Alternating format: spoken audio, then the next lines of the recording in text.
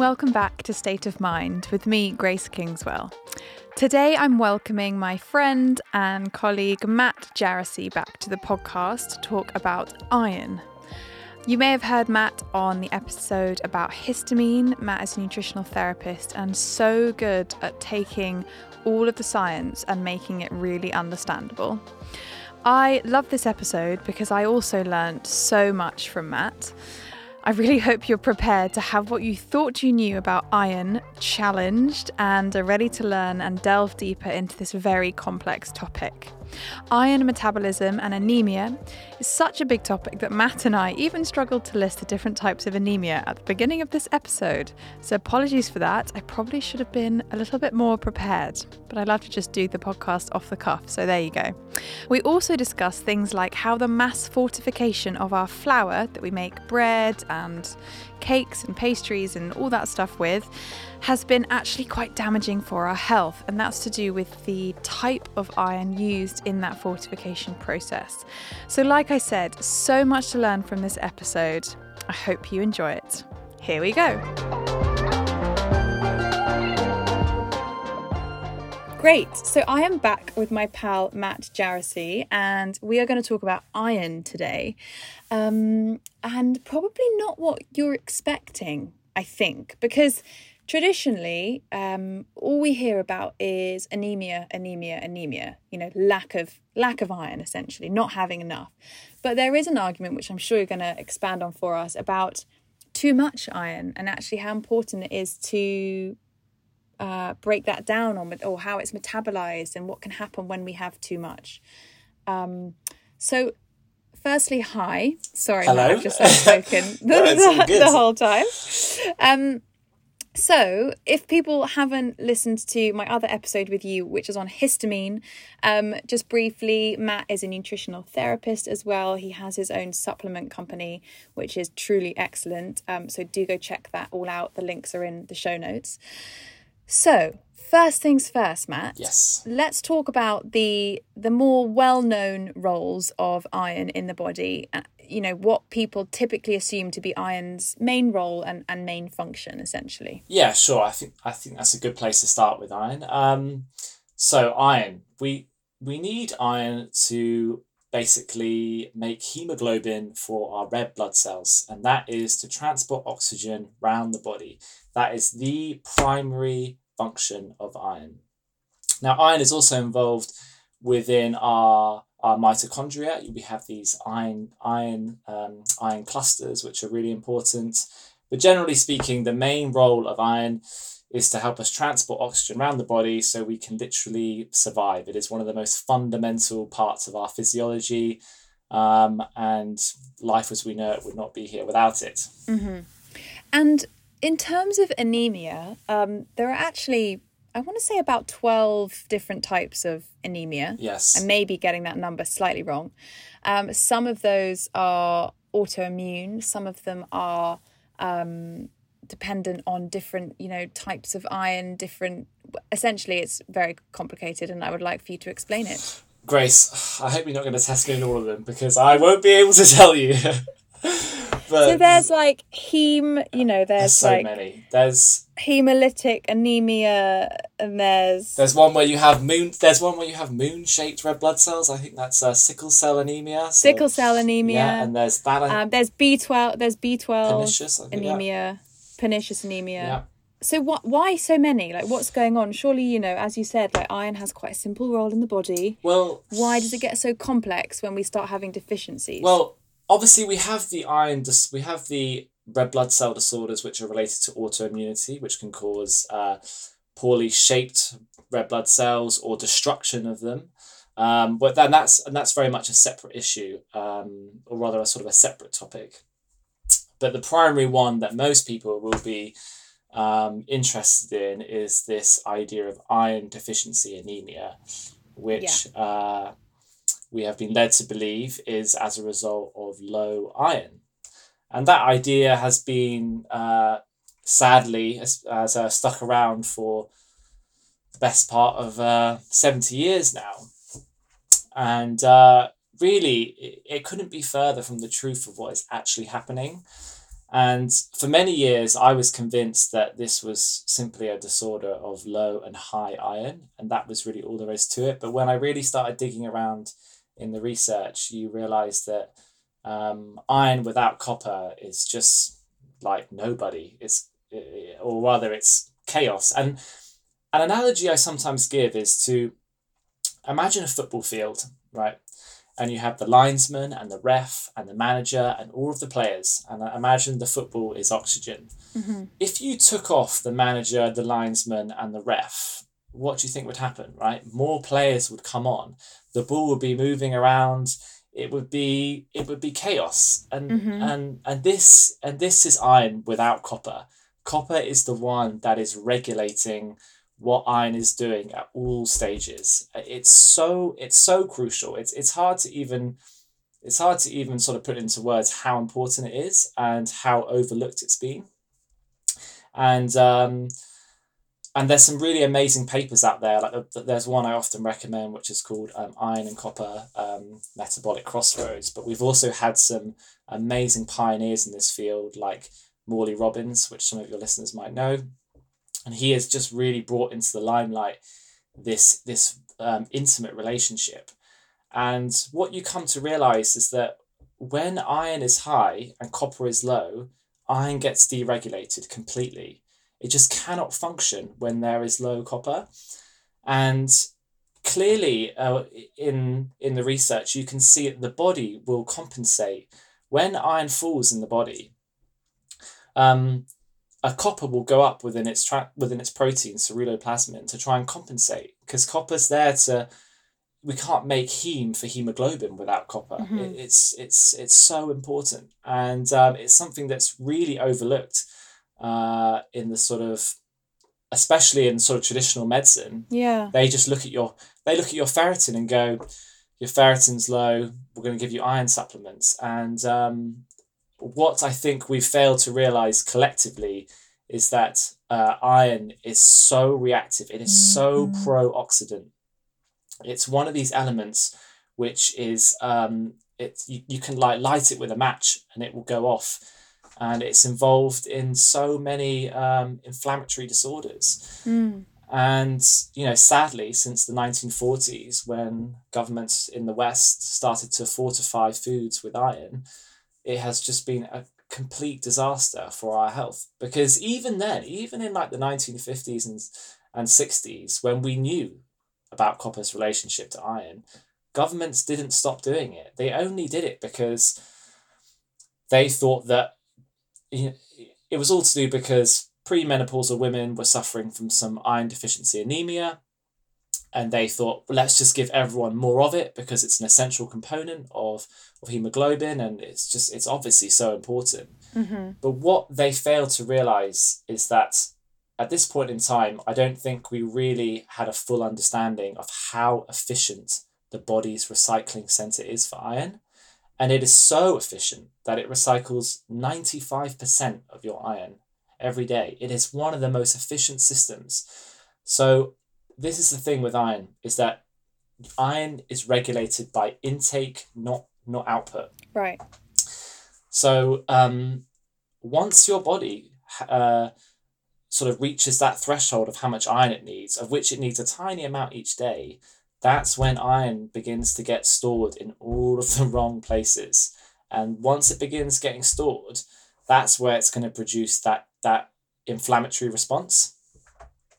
It can be stored in the kidneys, brain, heart, pancreas, and there it's going to produce a huge amount of inflammation, and it's very much overlooked because when we test iron in the blood, we look at these markers like ferritin, but no one's measuring the iron that's in your tissues, right? Unless someone does a biopsy, then we're never going to know. So there's a lot of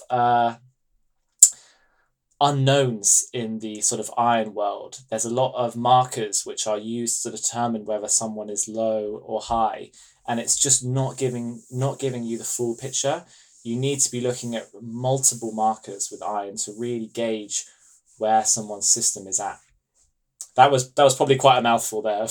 No, that was really, really fascinating. So in terms of like diagnosing in a sense, which obviously as nutritional therapists we don't do.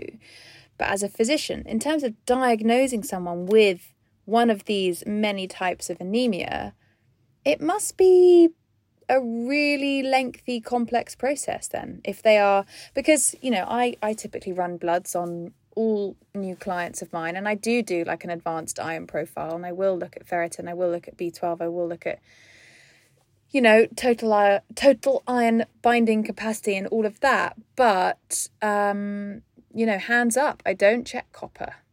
And it's not something that I have considered enough in its entirety, I don't think. Yeah, and you wouldn't be alone in this. And this is something I wasn't checking for a long time. It was only a few years ago when I really started stumbling into the research where I was like, wow, how did I not learn this even at university? This is like, this is, and it's not hiding in the literature. This is the thing. It's there, but it's just been so covered up with all of the iron deficiency anemia thing, and it's just a very simple narrative for a very complex truth. And once you realize that copper, especially when it's in its home, which is ceruloplasmin, I know it sounds like a bit of a mouthful, that word, but that protein is regulating iron. It's regulating the outgo, the influx. It's regulating how well your body is able to metabolize oxygen. You have to think of iron as the one that's helping to transport the oxygen, and then the copper is the one that's allowing you to metabolize it. But actually, yeah. Sorry, so I was just going to say, so if I am eating on a regular basis something like liver, which in terms of dietary sources is really high in copper, am I all good? I'm all set. I know that I've got good amounts of copper coming in. It's going to regulate iron.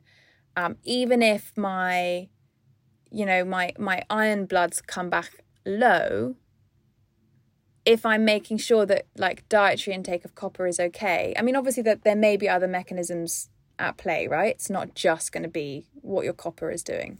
Yeah, there are sort of other mechanisms, other mechanisms that are at play here. It's just, we have to always place iron in context. So remember, we have an abundance of iron in our food. It is in everything. Mm-hmm. Governments have fortified pretty much all of their sort of breads and flours of iron. Yeah. It's in, we have it in heme and non-heme forms, in almost all foods. You know, it's a very abundant mineral. So that's the context we must approach iron from, this idea that we already have enough.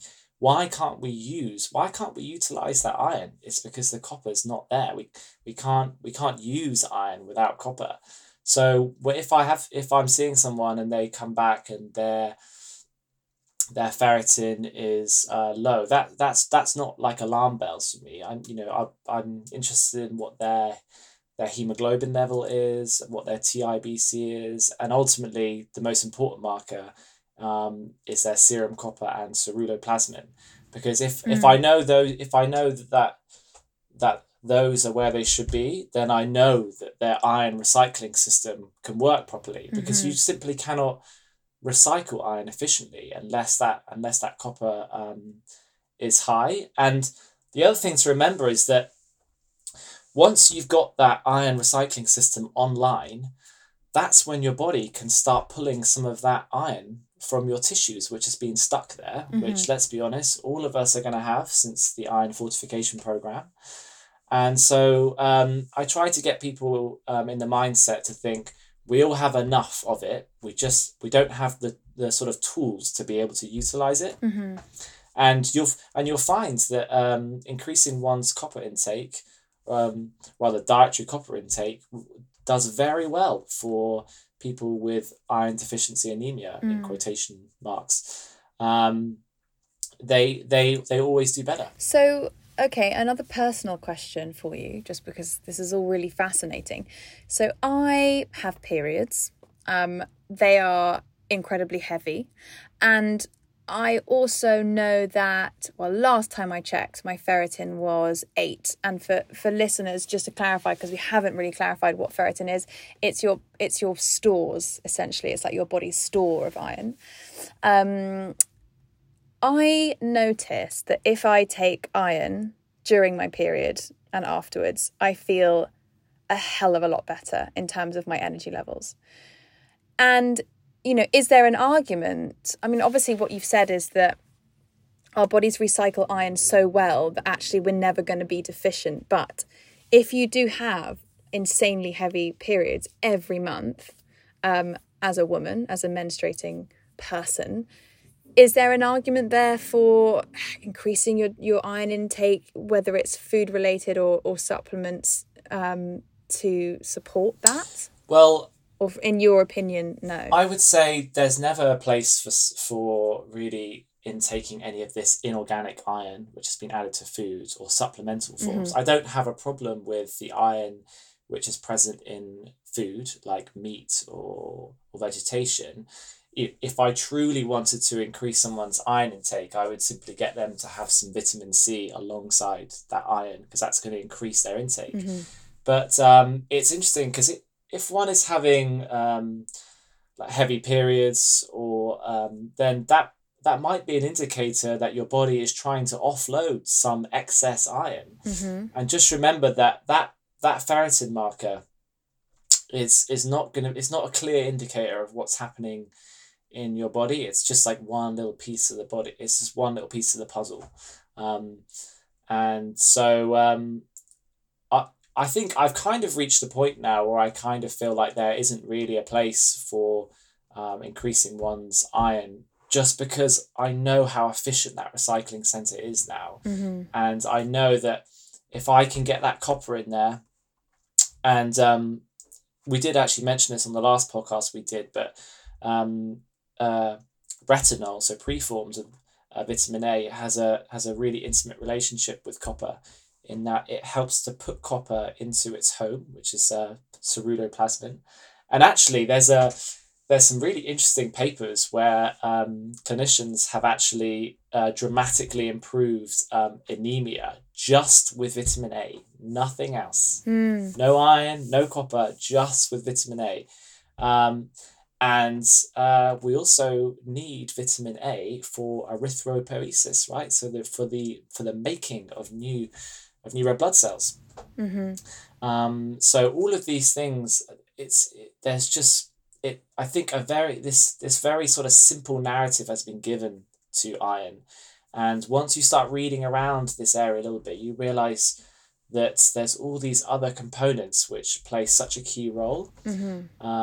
So I would say in your case, I'd be really upping your liver intake potentially. I don't know how much you eat per week or what type of liver, because there's different ones. Interesting. I have chicken liver a few times a week, easily. Okay. I literally just had some for lunch. I would try and work on what you want is beef liver is going to be best because it's got way more copper.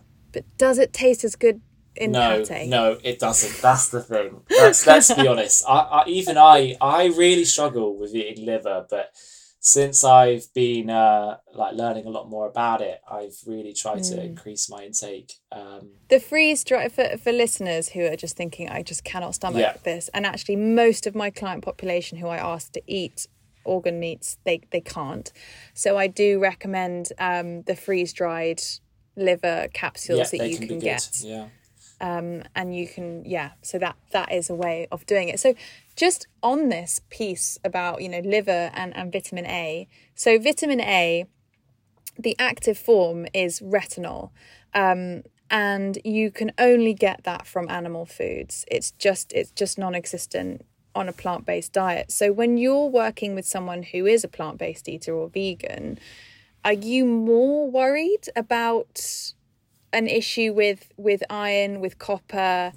Because they simply won't get retinol in their diet. They'll get beta carotene from pumpkins and sweet potatoes, but not everyone can convert beta carotene into the active form of vitamin A, which is retinol. Yeah, and this is one of the challenges, isn't it? It's you work with people who, for various reasons, will want to eat a plant-based diet, and I'm never in a position where I'm going to say, look, you have to eat that beef liver.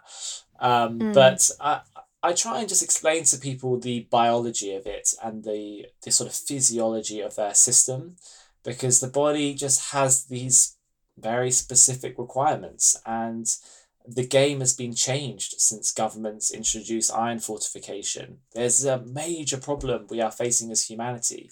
It is contributing to massive amounts of health problems. And so iron's shot up, but copper hasn't gone anywhere. Right. So we need to be doing some major compensation now, because iron is just getting out of hand. And so it can be a really tough one. And sometimes some people might say, well, look, I can still eat predominantly plant-based, but I'm willing to have maybe some desiccated like capsules.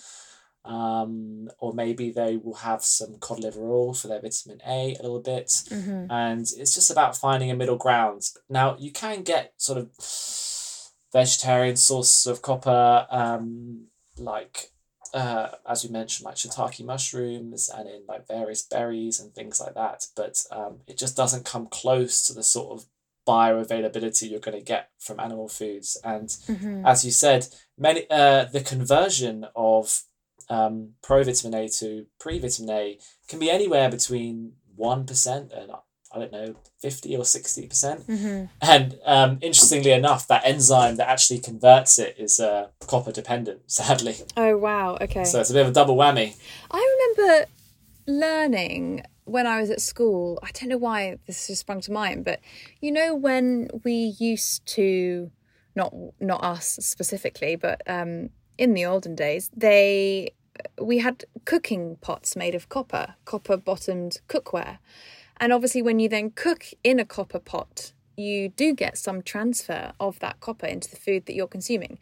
And I feel like at some stage there was like a sickness because people were having way too much copper. Well, is that a danger? Like, can you have too much? Well, I think the context is really important, and any sort of metal, whether that's iron or copper, can be pro-oxidant or damaging if it's in the wrong context. Yeah. Again, let's say I'm having lots of inorganic copper, not a very biological form, and I'm also having no vitamin A, right? So that's a recipe for a copper being deregulated.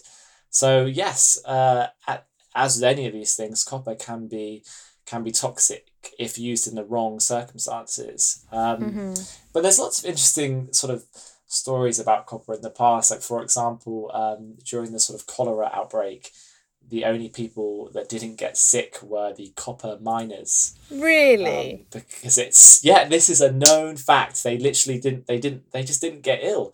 And that's because copper is such a sort of antimicrobial element. Interesting. You should have a read about it. It's really fascinating. This is just making me think of Poldark, because we've just finished watching Poldark, and they are Cornish miners that mine for copper. Yeah. But most of the time found tin. But then when they did find copper, it was very exciting. Yeah, copper's just one of the... And I think we've all been a bit swindled by the internet saying copper's causing Alzheimer's, it's causing dementia, and it's like... We need to come back to this context. We live in a world which is being essentially poisoned by governments fortifying our foods with iron, and the only way we're going to get iron regulated is if copper is firing on all cylinders. Because people massively underestimate how damaging iron can be. Like, so let's go into that. You know, what would that look like? Well, I don't want to sound like an alarmist, but like, don't scare people too much. I don't want to scare people, but I do want to say that that introduction of inorganic iron to our food system has, without a doubt, contributed in some part to millions of deaths. And I don't say that lightly. I just mean that iron. Because of iron's ability to generate inflammation and free radicals, it is pro-oxidant when it is deregulated. So inflammation contributes to almost all pathologies, right? So iron plays a role in exacerbating many of the diseases we face, and often people talk about sugar and cancer, right? But you take a cancer tumour and it will increase the number of transferrin receptors on its surface, right? So that means... You need to explain to the listeners what that is. Yeah, so transferrin, that's our transport protein for iron, right? So the cancer tumour hoovers up all of the iron because it loves it, because it wants to get into anaerobic metabolism. And in this sense, what cancer will actually do is it will actually leave the surrounding tissue anemic because it's hoovered up so much iron. Wow. So I can tell you now, there's nothing more cancer loves than to get its teeth on a big juicy bit of inorganic iron. So inorganic. Okay, Yeah. so what are we thinking with regards to dietary iron? You're not as worried about red meat, eating steak, all of that. Yeah. I think the important thing for your listeners to realise is that today they should absolutely start looking on the back of their packets of foods, and if they see iron on there, they need to put that back on the shelf straight away. Right. Because that is all breads, because any flour, even if it's good quality organic whole grain, spelt whatever, they're all fortified. So that rules out a hell of a lot of food products for people. They have to fortify it by law. And the thing is, you can do like a science experiment with like cereal. I ate tons of fortified cereal when I was younger.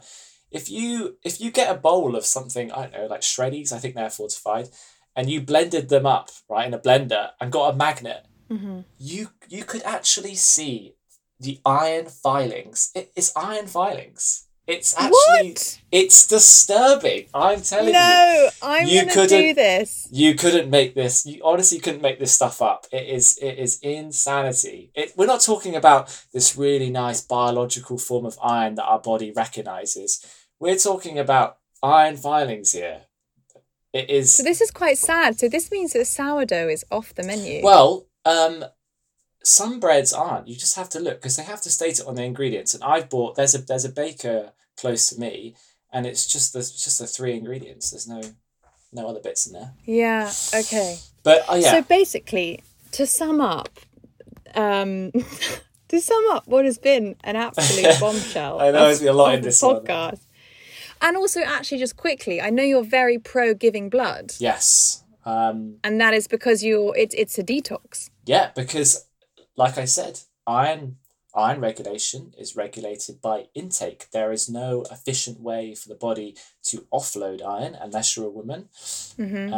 Yay for periods. Yes, I honestly feel this is why women live longer than men. This is one of the reasons. Really? So as a man, do you, instead of a week of absolute hell every month where everything hurts and the world is a horrible place and you're bleeding, you go off to the blood bank and give blood every month? Yes, and I know donating blood is a sort of hard one for many people. Many people have problems with needles.